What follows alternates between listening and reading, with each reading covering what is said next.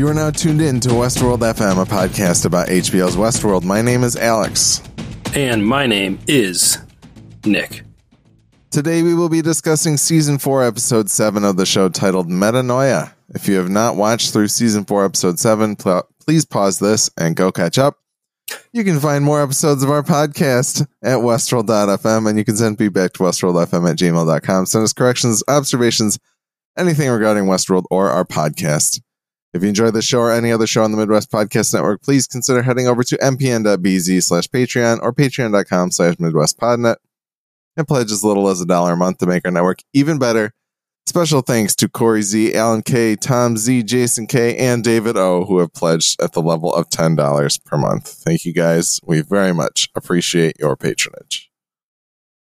Yet another episode. I can't make it 2 sentences in without please pause stumbling over my tongue.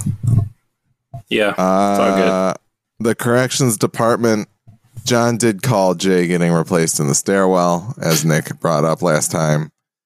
I did not remember it because it's funny. He linked to in the Discord the point where he said it, and as soon as I clicked on it and read it, I was like, "Oh yeah, I just missed this," because I was like, "What the fuck is he talking about? How or why would that happen?" Yeah. It also addressed my concern of why didn't a more important character witness this going down, this confrontation between the Man in Black and the Outlier. I just thought, I was like, why wasn't Stubbs the one to go up there? A character that we actually are following and know someone who can be more important. Somebody who would be clued into the weirdness that occurred. But then on his way back down the stairwell, I think, I guess, it doesn't really matter when he became, because he came down with her, right? Yes. Yeah. My assumption was, and I didn't go back and watch, so maybe I should, that he, because we see a shot in episode 5 where he looks up the stairwell and seems surprised. And it was my understanding that he saw someone walking up. I'd have to look at the editing. But I was thinking that he got shot when he walked in the building. And then William walked past. And then he the host Jay shoots William. Why would the host Jay shoot William though? That's what kind of threw me. It's part of the plan. He's got to sell himself to the rebels. I guess and so. To the more importantly to the Outlier that he's capturing, that he is safe. So I don't know. Yeah, I guess.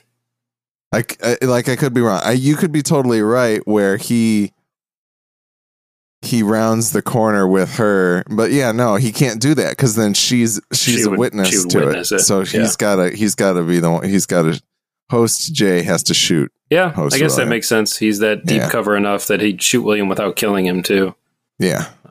Yeah. All right, whatever. But anyway, good job, John. It's not that important. I discounted you so much that I didn't even remember it happening. Your brain didn't even bother to file it away. No. My brain doesn't have much room these days, so. We are getting toward the end of the season, so how about we hop right into that episode recap? Yeah, let's do it. Say?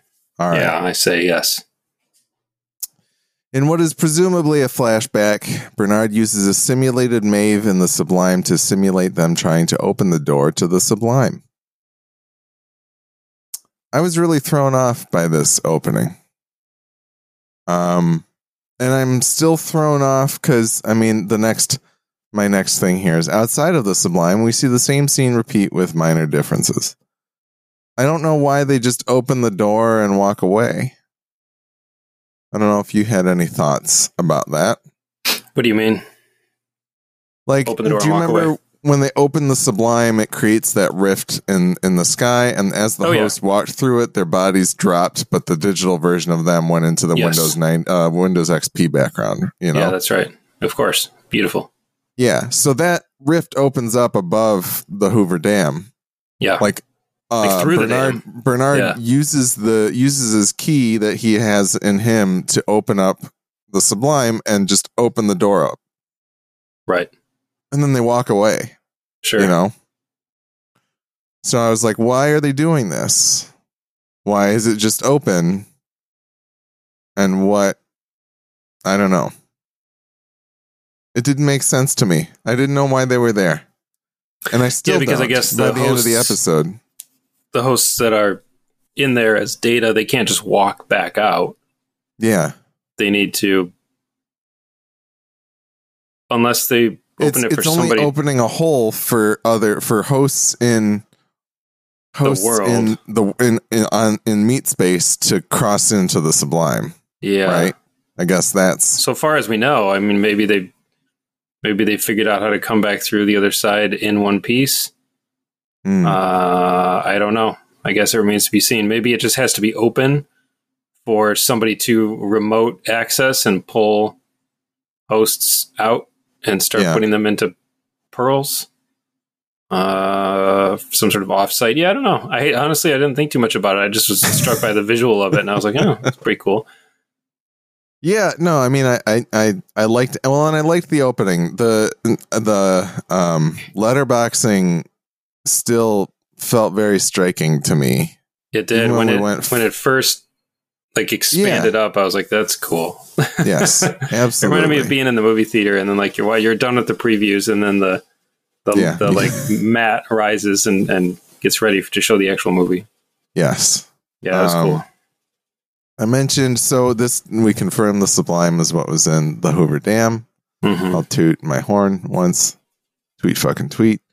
And then basically, like, Bernard offers Maeve the ability to go be with her daughter. And that first time we see it, it's him with a simulation of Maeve, because he's like, I don't know what you're going to do. And I feel like maybe he was gaming out, where can I ask this of Maeve that will still end up on the right path? Yeah, at the very end. Because, and he chooses not to do it at the dam. He chooses to do it when they make it into the tower later in the episode, right? Yeah, like basically at the point of no return. Yes. So, I thought that was interesting. And then I mentioned there were some minor differences when we see it happen in Meat Space. And really the only thing that I remember for sure is he pulls a gun and stores it somewhere on their path to like the surfer farm, basically. And so he's putting it there for somebody. Who knows who, but interesting. And then the other thing I noticed, Maeve kind of just figures out that it's the Sublime, whereas in the simulation, he has to tell simulated Maeve, like, this is where Dolores stored the Sublime. I like that real Maeve didn't need to be mansplained. Yeah, that's true. What was going on. That was fun. She was hip to it. Yeah. The little differences between simulation Maeve and actual Maeve were funny, like her kind of quip about her banter not seeming quite right, a little flat. Yes. That was good. Yeah. But yeah, no, I thought it was interesting. It raised more questions for me than it did answers, I guess. And maybe we'll see the answers in the following episode. Yeah. You made it much more clear to me just now talking about it. So I think that helped. I initially kind of watched it and was just like, what? No, it was cool. Did they forget? Did they export too much of the timeline or something? Or? Well, the episode just started, and like before it became a little bit more clear as to what was going on, I like paused. I was like, "Did I miss one?" Like I thought I missed an episode in between or something. And then for a second, I was like, "Did they accidentally upload the finale to HBO?" That was the thing. Yeah, I mentioned this in the Discord today. I watched this episode Sunday night, and I was like, I didn't like it. And I found that upon rewatch, I think the momentum in this episode was so fast.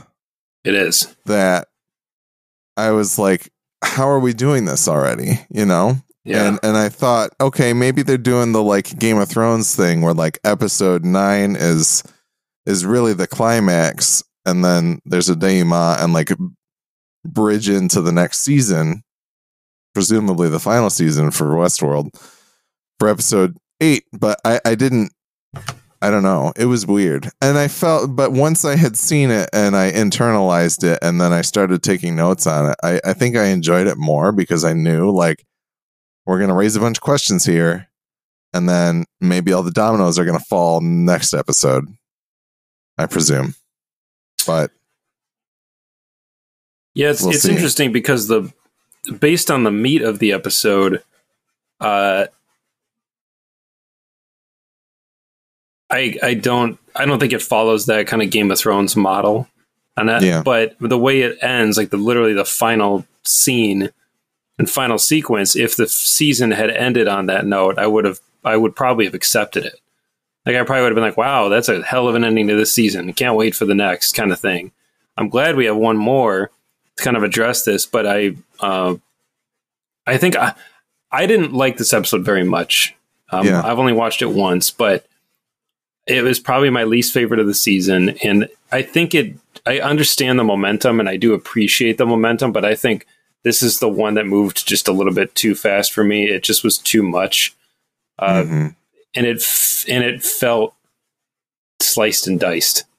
There were some transitions and such, and even just within scenes that I just thought it feels like entire pages were ripped out of scripts or like scenes were cut. It felt a little bit jarring, and not in the way that I think it's like, oh, the show was designed this way to evoke a certain feeling. I think it just feels like they were like, oh, due to COVID and whatever else is going on, we're gonna knock this down from 10 episodes to 8 or something like that, or just like, hey, we're gonna knock out these storylines now so we don't have to deal with them like later.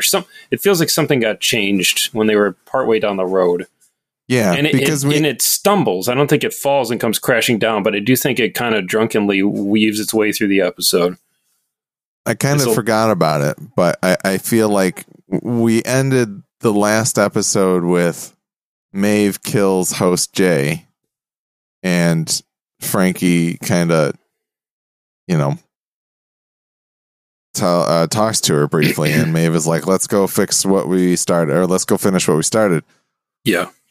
But we pick up this episode with Maeve and Bernard on a journey. We didn't even see like Frankie talking to Bernard to be like, hey, I'm glad we figured that out. It wasn't like there was no like connected tissue there, at least. And then, it felt like we were throwing all of the ingredients into the pan for this finale that is coming, whether or not we had prepared them properly, I guess. But there wasn't that time. Like, there's a fine line between too much kind of dawdling around and like exposition and unnecessary like explaining to the audience of like, like Frankie and Bernard, if they had been like, you were on my side the whole time. Yes, I know, I told you. And like going back and forth, I would have been like, okay, we don't need it explained all the way. Like, we understand how the characters feel, but there's also such a thing as too little. And like these characters are I like them all so much. I want them to be able to breathe just a little bit more. This one was just kind of breakneck. And I don't know. Every other episode has had a really good hook that kind of pulled me in, and I felt kind of eased into the pace of the episode. And usually scenes feel a little bit longer, a little bit more thoughtful. But in this episode, it just was like, bam, bam, bam, bam. Like, get to the next one. Like, we cut back and forth really quickly between Christina and Teddy and like other characters, especially towards the end. And it was just it just felt... That's a little bit for choppy. Purpose, but yes, I agree. And the other thing is, we'll get to that for sure. There's something of me that's a little bit worried that this is due to, like, they gloss over things here because it's hiding a secret for the finale to reveal, right? It is. And so, I think, we think, like, there's part of me that almost wonders if we will be seeing the other half of a story for like the first 30 minutes of the finale, and then we catch up to the end of this episode by the middle of the finale for really the final stuff to take place. Because while I agree that like this could have been a finale ending, it feels like the same ending that we had last season almost. Hey, there's riots going on, humans and hosts are going crazy, whatever. Yeah. We're fine. But ending of season 3 and 4 are the same. Same thing happens over and over again. Play the Pixies because it's the Fight Club, and I don't know, whatever. But yeah, I don't know. We'll see. Hopefully we're wrong, but if we are, then it just means that it was a weirdly edited episode. Yeah, which is forgivable. I mean, the rest of the season has been so good. I guess that's kind of why I'm like a little bit just like, a little down on this one. Plus, some big stuff happens, and I feel like inevitably when certain big things happen, especially like character deaths or characters getting wrapped up, it's very hard to make it satisfying when you've built it up for so long. Sometimes when you reach the end, you just kind of go, oh. But we also have the Marvel Studios issue of like, is anybody really dead? For sure. The stakes are removed for everybody, because anybody can come back as a host, even if they're a human, right? Mm-hmm. So it's kind of like, yeah, we'll get there. It's more like you're mourning the death of like a particular iteration of a character than the character altogether. Like, the actor will probably be back, but did you really love that version of who it was? Windows That's XP Service Pack 1 was so great, but then 3 comes out and you're like, it's a whole new world, and I don't know if I love you as much as I love the last Windows Service Pack. Yeah. Let's push the Windows analogy as far as we can this episode. We should also have a meat counter, the number of times we say meat. We've already said meat many times. I don't know how to call it anything other than meat space, so. Okay. The real world seems so trivial. Real world Westworld. real world Temperance. Oh man, we talked about the Obi-Wan sitcom intro. We need the real world intro for Westworld. Real world intro absolutely. Of all the Westworld characters. Bunch of fucking canted angles. Pictures, black and white with like artificial grain. Why do we know so much about real world? Yeah, I don't know. I feel like I'm drawing off of like a Mad TV skit intro or something. Partially, I'm sure. Yeah, the caricature of real world. Kim, anyway, my wife was pretty not appalled, but just maybe surprised at one point to learn that I did not really watch like Real World Road Rules. And I was not much of like an MTV show watcher. I watched music videos and then that was about it. Yeah. But there was a show. It was one of those shows that, oh God, I'm blanking on it. That she showed me a random season of that was on Hulu, and I got super into it. It was like one of the competition ones, and it was obviously a reality show. It was really, really dumb, but it was so funny to me for some reason. It was the right mix of people that were like not all entirely insufferable, just like some good personalities.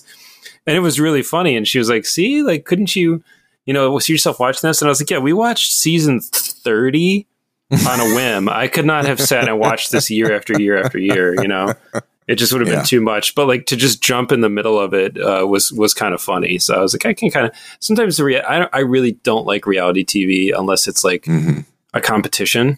If it's just lifestyle stuff, I'm just super don't care. But sometimes competitions are cool. Like I like American Ninja Warrior. I think that's a lot of fun to watch. I like cooking shows. Those are fun to watch. That's like a game show to me. Those are like completely different. Like reality TV to me is almost like a very specific, this is a conversation that I could have for a long time because I think I've had it with Nicole several times. We talked about, and it was something that was a big topic on the Filmcast.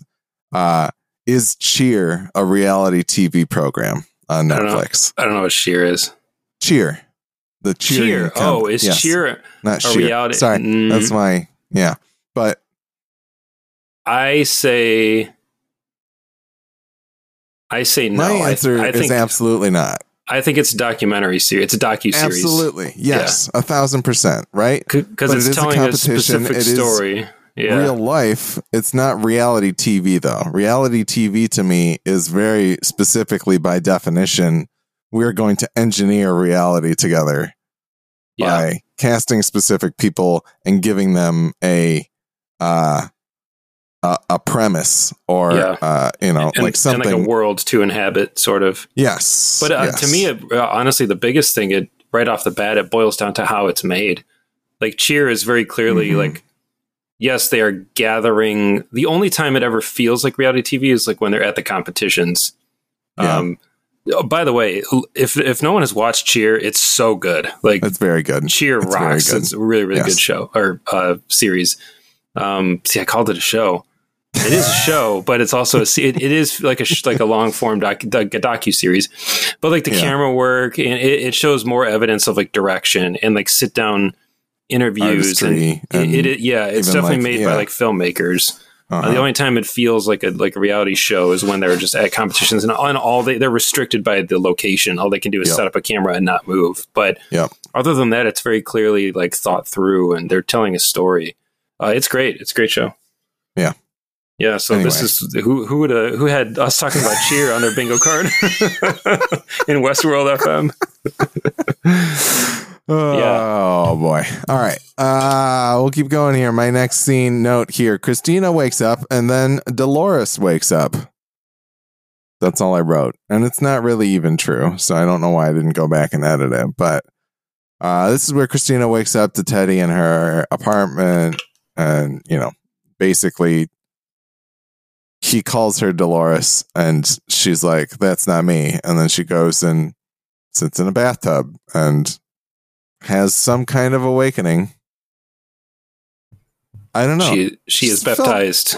It just she is reborn in the eyes of Teddy. It felt very like some of this episode almost felt like they were looking at us and being like, you know what's going on here. And like, I don't know. It's very weird. But even so, like later on when you see her again, it's not like that's Dolores. She's still very much Christina. She just kind of acknowledges that like, I have been somebody else before. Yep. So I don't know. It felt clumsy to me. Yes. It felt like they had an idea and they wrote on the page like scene of Christina realizing she was once Dolores or is somehow, but then like couldn't think of anything further. And they were like, well, just, be in the tub and like be a little distressed and we'll fill it in with footage from the other seasons or something like that. And she didn't have to get naked anymore, which is good. She had like underwear on when she got into the tub because like, she got naked for 3 goddamn seasons beforehand. So give her a break. But I don't know. Yeah, it was very weird. Strange. I just kind of thought when it ended, I was like, okay. Like, I get the kind of religious or sort of baptism sort of moment of her going into the water, one person, and coming out a changed person, which I think has to do with the title of the episode. Yes. No. But it just kind of felt like they had the second unit shoot it real quick or something. It just didn't feel as handcrafted as the rest. There's a lot of that in this episode for me. For those who didn't look it up, the definition of metanoia is change in one's way of life resulting from penitence or spiritual conversion. Could also be transcendence that the hosts are undergoing in some way too. Yeah, I think the title applies to a lot of characters in the episode. But yeah, not a whole lot else to say with that one. Next scene, Charloris informs Caleb that she's closing up shop on Earth, and William isn't too pleased. Once again, I've said it multiple times. Hank Scorpio, Charlotte walking in being like, here's the rest of my plan, Caleb. Mm-hmm. And William's like, huh? Yeah, basically. Exactly that. I know. It must just be like on a long enough timeline, even an artificial being turned conscious can become bored and, I don't know, just want to sort of help manufacture a challenge for themselves, even unconsciously. She's setting people up to... Yeah, exactly. That's the phrase. Which, again, makes me wish that the 23-year gap was longer. To me, it doesn't feel like enough time for like a being as powerful as her to be like, nah, 2 decades was good. You know what I mean? Yeah, that's fair. But it's I guess not like they don't sleep. She doesn't need to sleep. She doesn't like, it could be just constant, all encompassing awareness of everything. I mean, maybe that just becomes I don't know, I guess. But I remember just thinking like, it doesn't seem like long enough, you know? But if it'd been like 100 years or something, I'd be like, okay, I get a little bit more. Like you've seen several generations come and go, but you've only seen, I mean, maybe the plan just worked that effortlessly where she's like, okay, all the little kids are now grown up and I have them all under my control. Cool. What do I do now? Like, I'm done. There's nowhere else to go. Well, yeah. And that, while it very much seems like she was basically just like, all right, I'm going to do this out of my own sense of revenge. But then once I'm done here, we're going to move on and become what we're meant to be. Right. Yeah. And I guess that's true. But I get what you're saying. I think, you know, it would make more sense if she was like sitting in a simulation living out that timeline, you know, thousands of years or something like that per year of normal life. But exactly, meat space life. Yeah, I don't know. But we do get the answer of that Caleb is basically there to be bait. We don't really know what her plan was by the end of the episode. Like, how is she going to shut down the city? Doesn't matter. William fucked it all up, but, like, I don't know. Weird. Yeah. Very weird. Next up, the rebels take their eVTOL into the city. Bernard and Maeve will head for the tower. Stubbs and Frankie will head to Olympia Entertainment. And Odina will meet them at Red Hook with the getaway boat. Stubbs. A lot of good Stubbs here. Some good Stubbs here. But once again, I'm kind of left asking, like, did you get the sense by the end of this episode that, like, he was supposed to die and he didn't? No. I got the sense that Bernard was lying to him. Bernard's lying to him to get him to go to do something in particular, right? I think Bernard just told him he wasn't going to make it. Well, he never said anything, but I think Bernard knew that. He barely nods. It's a barely perceptible nod, but you think he's saying goodbye because Bernard knows he's going to die? That's how I took it, yeah. Okay. I think he didn't want it. I think he thought it'd be easier for Stubbs to accept his own fate than Bernard just being like, I'm going to go die, because Stubbs would want to come save him. Stubbs would be like, fucking 23 years I sat there waiting for you on their bed. That was such a good line. I love that. Very good. Waited 23 years for this. Yes. To know that I'm going to die. But at the same time, I was kind of excited by that because I think that's a really fascinating situation to watch play out. Like a character being informed that they're going to die, like knowing they're going to die and then seeing how they proceed. That's like classic, to me, Heisenberg uncertainty principle. Once you know you're going to die, does that, like, by observing or thinking it, is it going to make it happen or not? Do you change it somehow? Like, is Bernard, manipulating things on a different plane to make it happen in a certain way?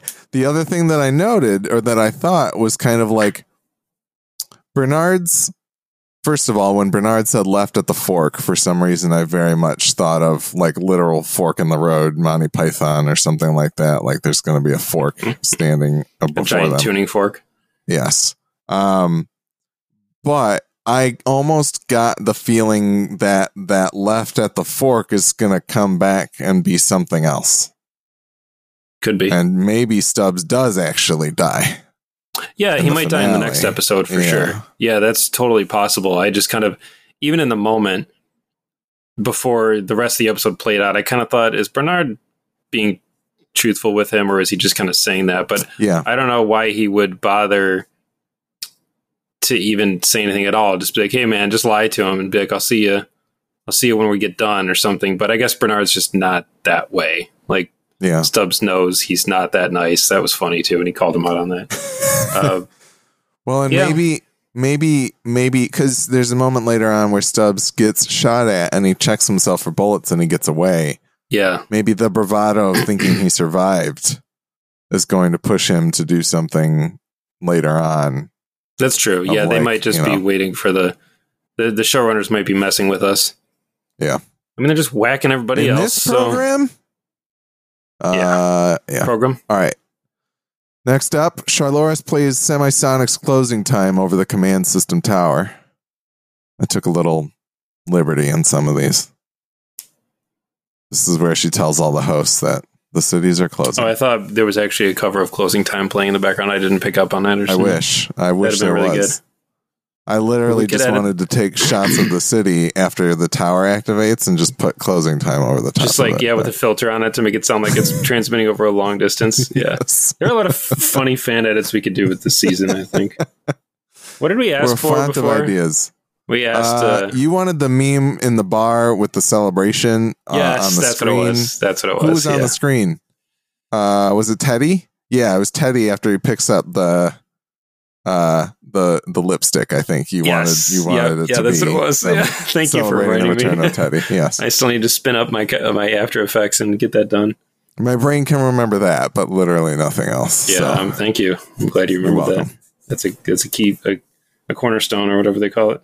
Yes. Next up, William on William Violence. Human William gives host William the final push to become the harbinger of the apocalypse. Once again, more wonderful Ed Harris performance ×2. Yeah, that was awesome. Particular line that I loved: "You can't fix a few millennia of broken DNA with a fucking hard drive." Mm-hmm. Great. That's great.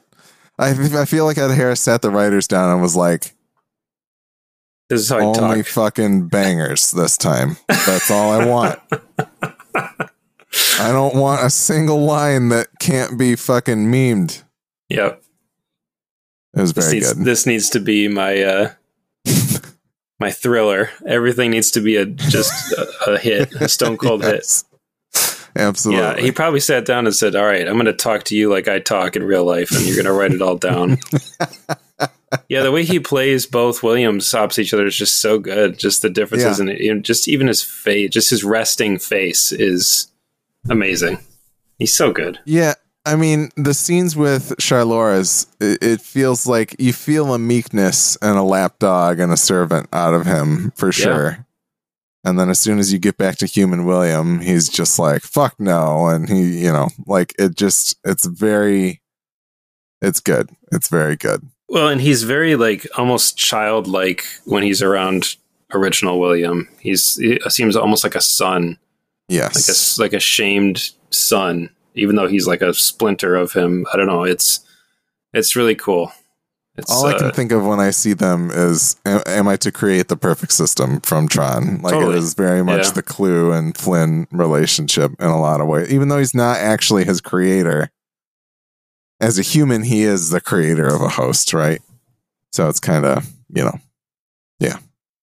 That kind of stuff is part of the reason I really want, I guess it's Marvel Disney at this point who owns all the rights, but for somebody to get moving on a multiple man show or movie, just bringing the character back into live action and spending some time with him, because these kind of interactions play out all the time in the comics and they're so good to watch. Something that was intended just to be a copy to go do an errand that develops its own or his own life. There's a lot of that in the comics where some of them disappear for a while and he tries to find them or track them down and they've gone off and tried to start their own lives. Even though at any point, if he finds them, he could just resorb them and then they're gone. But they are copies, but they are also autonomous and independent. And not all of them are. Some of them are just blind followers and they do whatever they're told, and some of them are very rebellious. It's like some of them find the end of the maze and immediately. It's exactly. So every issue is an interesting read because you just never know what kind of dupe is gonna come out. That's awesome. It's a gold mine for great storytelling. You brought that up to me many times on this show and probably other shows, and I'm always like, I should watch some of that, I should read some of that, and then it's great. It's a lot. It's a lot. Yeah, but it's great. William does get stabbed. Human William. He goes limp. Everybody on Reddit is like, but is he dead? When later in the episode, when the guys, when Cookie or Frankie and Stubbs come in, the way the camera was, I thought he was gone. The way the camera was wrapping around there at first, I couldn't see him, and I was like, "Are you kidding me?" I thought he got out and got He's away. He's a fucking cockroach, man. He should have done that. That's kind of what I thought happened, because I saw the blood, and it just was something about the reveal of it, like the it's shape a very of dark it. background, and his body was black, right? Yeah. So it's kind of. I thought as they were coming around, they just saw the blood, and he was gone, and I was like, "Are you kidding me?" Man. I would have eaten that up with a spoon, for sure, like a cookie. You eat cookies with a spoon? If it's a big enough cookie. Christina clears Olympia Entertainment just as Frankie and Stubbs show up to find Caleb. This is something I think you referred to previously, but it's, things get a little bit messy here because they start cross-cutting between things, but there's like, they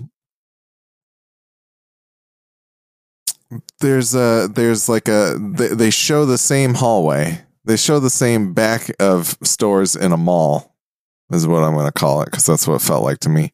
It does, yeah. And they show, like, in the same locked off shot, you see Teddy and Christina move off of the right of the screen, and immediately Stubbs and Frankie come in from that same side. And it's your first clue of, like, Dolores isn't really there, because by the end of the episode, they reveal Dolores isn't real, but the world is, right? And so it felt really weird when I watched it, and then by the end of the episode, I was like, okay, yeah, sure, but it feels so strange, and it's not, I don't know.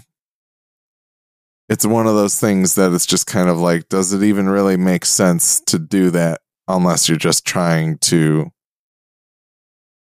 fuck with people a little bit. And, but,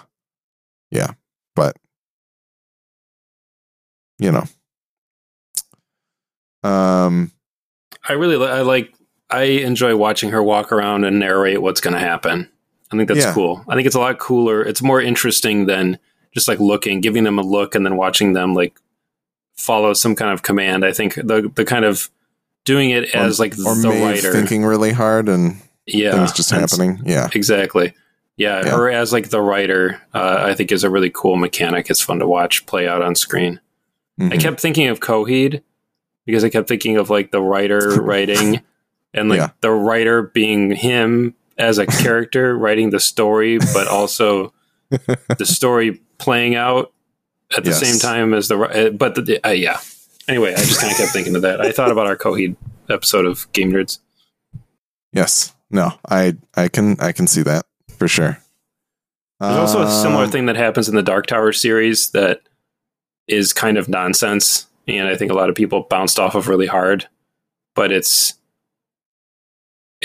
too interesting to disregard completely. But I'll have to leave it at that for when you ever read the Dark Tower series or listen to it, or they ever make more movies. I'm still waiting for the film. I really enjoyed that first one. It was okay.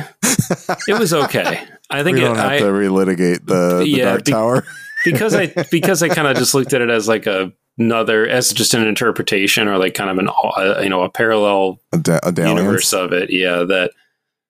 It's fine, but it did kind of, in a small way, break my heart a little bit because I've wanted to see that on screen for so long, and for it to be like really, really one-to-one to the books, which it super isn't. So I was like, well, whatever. But it wasn't terribly made. It was fine. Idris Elba was really cool. I liked him a lot. Yeah, McConaughey was a good time as well. Yes, he was. They shot like at least a pilot for Amazon. For a Dark Tower series. Like I know Glenn Mazzara, I think is his name, was the showrunner on it. And it just straight up didn't get picked up, and they didn't even bother to release it. I'm like, man, I really want to see it. I would love to at least see it and to see how it, what might have been. But one day it will come back around. Whenever Batgirl leaks onto the internet, maybe they can get on the Dark Tower TV series. Yeah. Trying to think if anything else happens in that particular segment. There is something weird about how the Teddy that is with Dolores kind of knows who Caleb is. Yes. Yeah, the biggest, I'll just jump right in front of it now. The biggest burning, lingering question for me at this point is how and why is Teddy there? Mm-hmm. And that's it. That's the question. That's the big thing I need answered in the next episode to feel completion of this season. Do you have a hope for what that answer is, or no? You just I have no idea. I just want to know because there's just no point in speculating so much anymore because I feel like there are so many options that I don't want to. I was just curious. I don't really want to set myself up to be like disappointed in whatever it actually is. That's fair. There's a theory that's popular. There's two theories that are popular. One I've already talked about is that it's actually just a projection that Dolores is making to try and wake herself up. Which would be kind of cool. Yeah, that might work down out. For that. The other's one that I'm kind of like, but it could be cool depending on how it comes together. So I'll let that one lie. But okay, yeah, yes. I'm hoping that it's there. Ford. Somehow Ford will return. Yeah. Somehow Ford returned. They announced it in Fortnite, and then that's returned. That's a little Star Wars Episode 9 joke for you. Yeah. Yeah. Christina and Teddy notably see Caleb and comment on him being... Oh, I didn't go all the way through. Christina and Teddy notably see Caleb and comment on him being a ghost from a past life. Christina has a security guard unlock all the doors as Frankie and Stubbs stumble upon human William hanging in his cryo chamber. They leave him behind. Caleb and Frankie are finally reunited. Yes. This moment had echoes of William killing Emily in season 2 to me, because Caleb very nearly could have killed Frankie and doesn't. Yeah, I didn't think about that. William did kill Emily and spirals into insanity, we presume, kind of. That's why he's in a institution in season 3, basically. But yeah, it wasn't the reuniting that I thought it would be, because I was envisioning something a little more horrifying for Frankie. She does comment on, like, you look the same as I left you. And he was like, no, it's really me. And she's like, okay. She knows, because she says, what did she do to you? Yes, she definitely knows and she's aware, but she accepts it. She accepts it very quickly for someone who is in the resistance, in my opinion. But it's also her father, so Sure. Daddy. Daddy. Any other thoughts there? So is this Caleb body a regular body? Can we assume at this point this is not a rapidly decomposing model? I guess, yes. Okay. I don't really know that we've fully answered that question. Yes, the host William is host William, but are they implying that, like, he's not the same type of hybrid that James Delos was trying to be, or not? I don't really know. If we pull the pearl out of that head, is it red or is it gray? Who knows? Bernard also technically kind of. Yeah, that's true. So, I don't know. It's interesting. Interesting food for thought. I guess we'll see. Yeah, I'm curious if this Caleb knows about all the escape attempts, if he knows about all the Calebs, if he knows about getting the transmission out.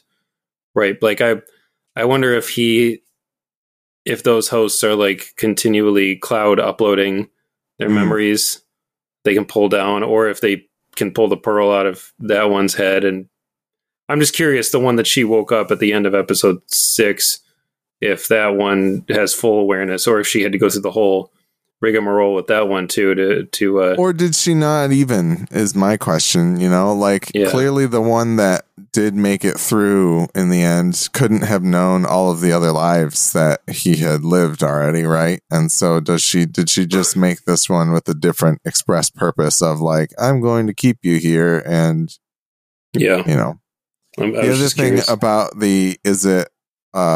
is it a disposable body or not? She does, like, Hale is bandaging his hand in that earlier scene, which to me was a weird point, and also kind of leads me to believe that, this should be a more long-lasting body or something, because why would she bother to, like, try and repair or protect it? I don't know. Who knows? I had my note once again that said this is why they cast Aaron Paul.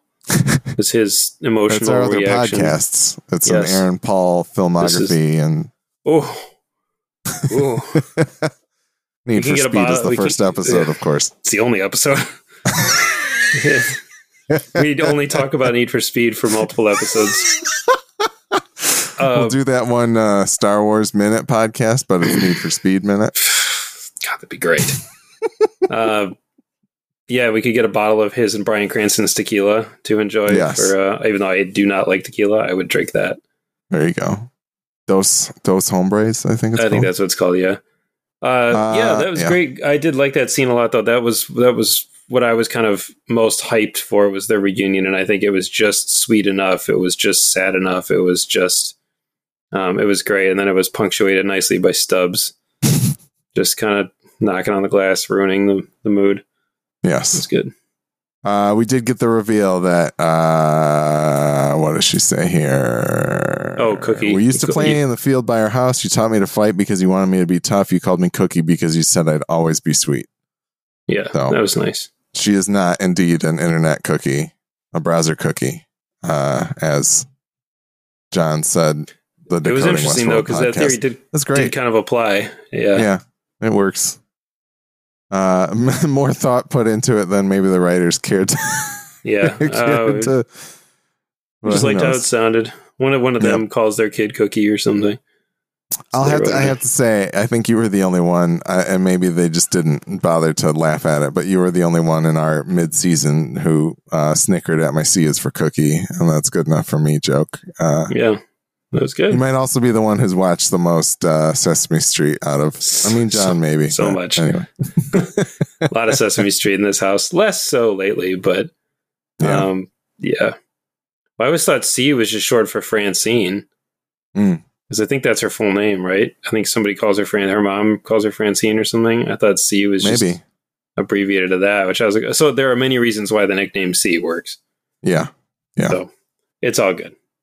Great scene. Very good. I like that actress a lot. She's Harold Perrineau's daughter, I think I read. Really? That makes sense. I do remember her last name being Perrineau. Yeah, that's cool. That's awesome. Harold Perrineau is acting awesome. dynasty. Yeah, he's great. Next up, Bernard and Maeve enter the tower, and he tells her what he decided not to at the dam. This world is doomed, but they can save a small part of it. It's up to her to decide to join him. I think I brought up previously that the subtitle of the season is The Choice, and I'm wondering if this is the choice being made. Maybe there's many choices, of course, in true Westworld fashion. Yeah. They do like to do that.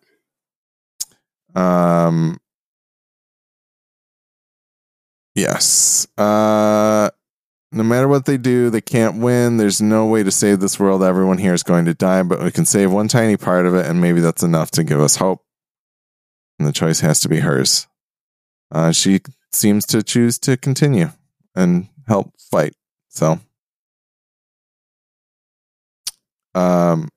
there's something about the way that Tandy Newton says Bernard instead of Bernard. I have a note that just says Bernard. Yeah, Bernard. So Love good. It. And then she calls him Bernie at one point. Yes. Yeah, I had a note at the very beginning of the episode when they were at the dam that just says, I want Jeffrey Wright and Tandy Newton to be my mom and dad. They're so good together. Yes, they are. They also have that big, like, we spotted you from across the bar energy. Like they're very, they just would be a very attractive couple. Yes, absolutely. Sure. And they just have they just bounce off each other really well. I think it's fun to have them together. I have a note around this point that just says, this is stressing me out because this whole run to the tower and all the stuff swirling around it. I just was like, I know that the bodies are going to start hitting the floor here. Mm-hmm. And it did kind of have an air of like real tension, which I think was good. It was the only real mood that worked for me in this episode was kind of around here. I'm like, okay, everyone's kind of starting to come to terms or at least to the realization that they're not all going to make it out. Yeah. Yeah. And I guess my question is, what part of this world is really going to get saved? You know, how is humanity to be saved?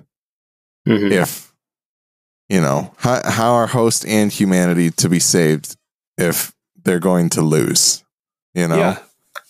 What does the Sublime become an arc? But then in that case, does that mean humans actually survive or not? Who knows? But I presume that question will be at least partly answered in the following episode. So we'll see.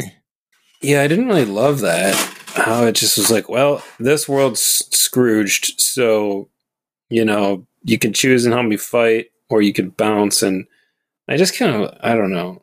There's so much artifice in it, it feels like. Yeah. Yes, you are going to be able to achieve something. Like, it very much smells of me of Bernard is manipulating the situation. And we are indeed going to have some sort of saving of the world.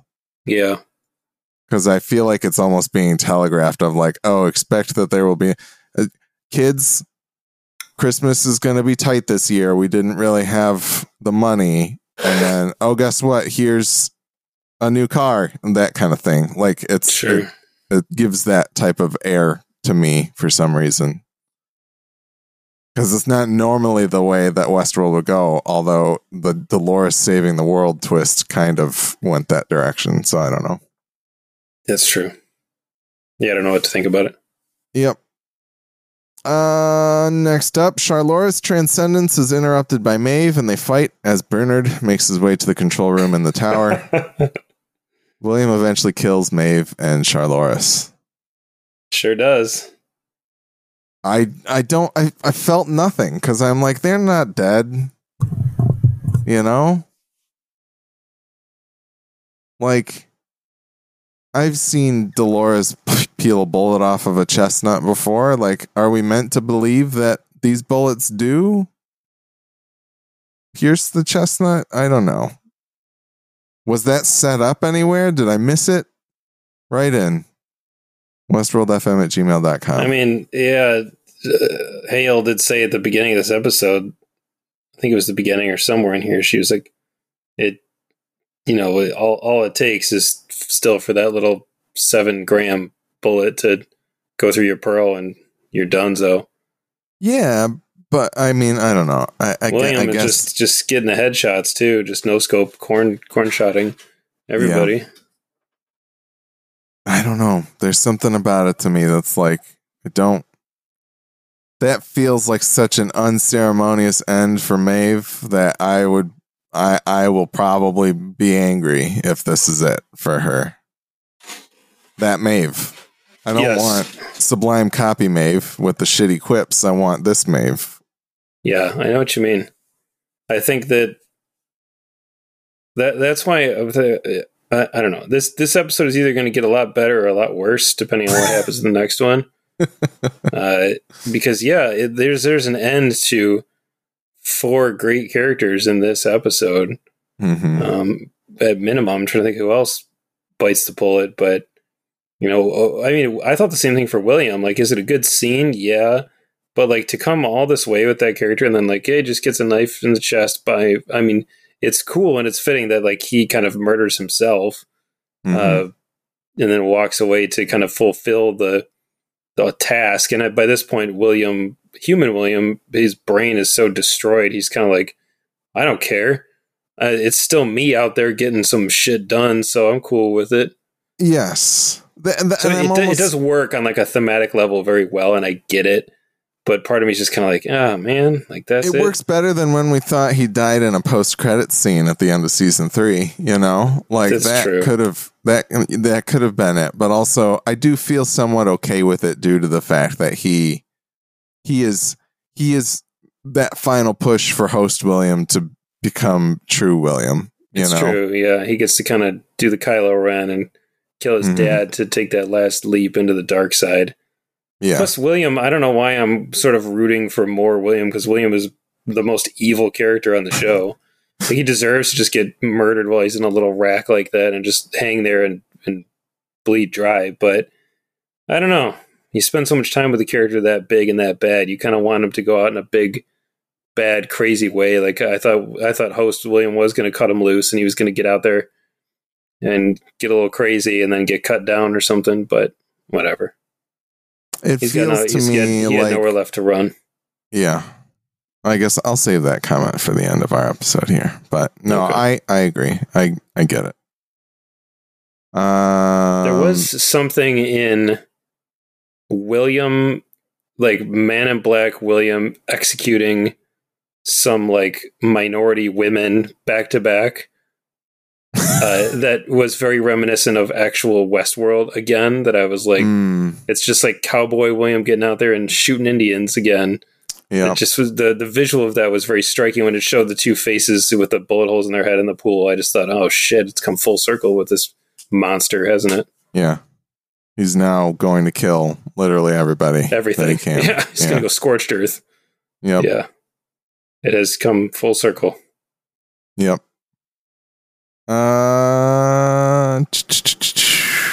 Next scene, William confronts Bernard in the control room and seemingly kills him as he was recording a video message. William then reprograms the humans to fight in a game of survival of the fittest.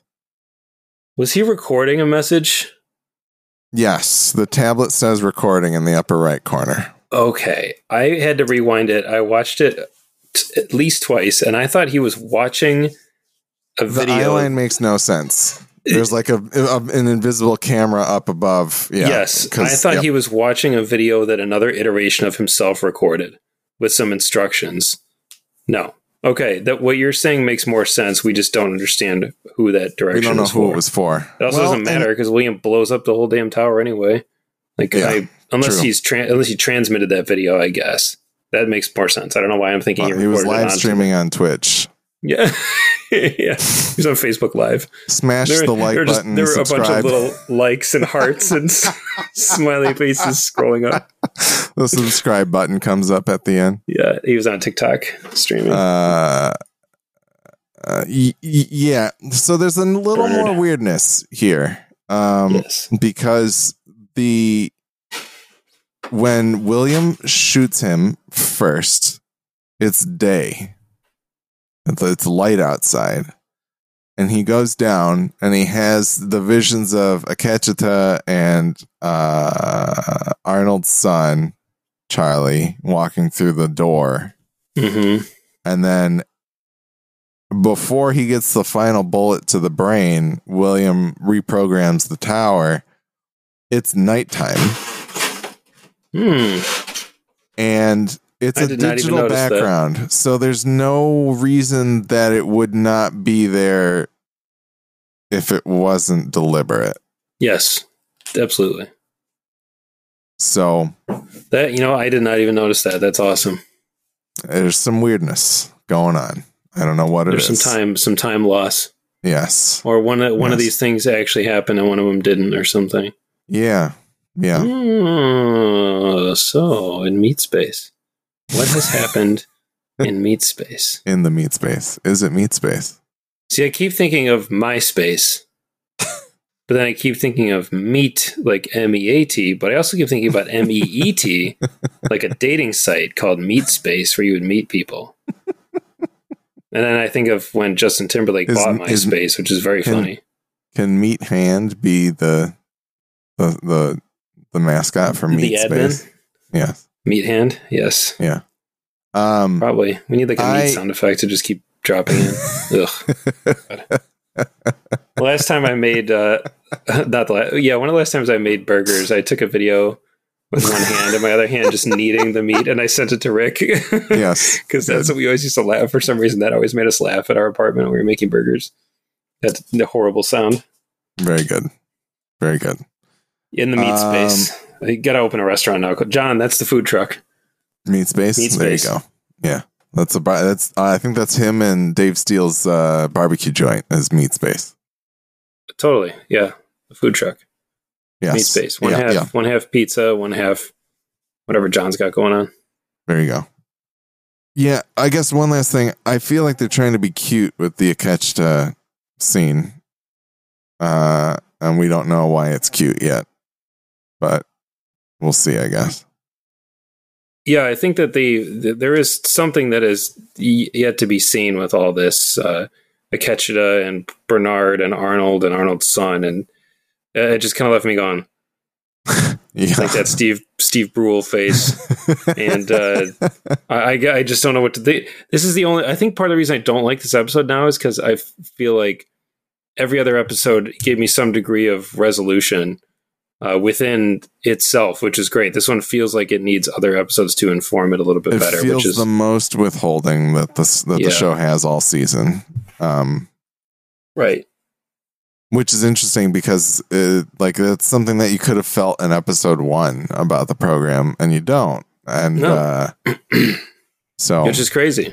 Yeah. Maybe it's because it's the opposite end of the season, really, that we're at this point, we're kind of like, all right, I don't want to be playing this game now. Yeah. But like I said, it's either going to get a lot better or a lot worse based on the next episode. So I guess that's all I really can say on it. Yeah.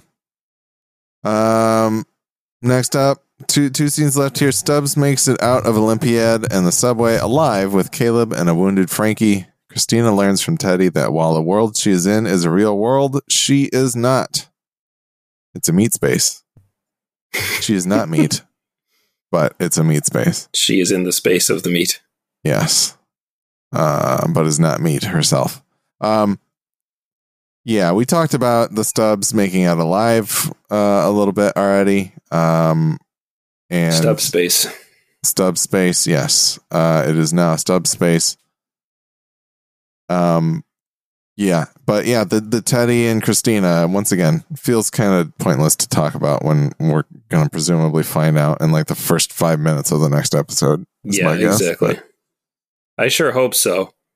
I'm sure I'm tired of dicking around with this storyline. I like it, and I like what's been going on, but I've worn, my patience is done. It's worn all the way through. The splendor is empty. It's no longer full of splendor. The splendor is spent. I haven't seen James Marsden's ass once in this season, and you know what? I'm fucking angry about it. What are we doing here?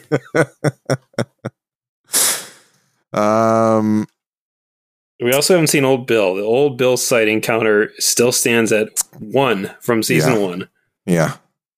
Yeah. We have gone 6 years. There might be 2. There might have been one other time that Ford was down there in season 1. There might have been 2. He might have gotten 2 episodes. I don't think so. I think we'll have to go back and check the. I'm going to check Michael Wincott. I'm going to check the Wincott IMDb right now for an Old Bill count, episode count. It says it's going to say 2 episodes, and one of them's going to be 408.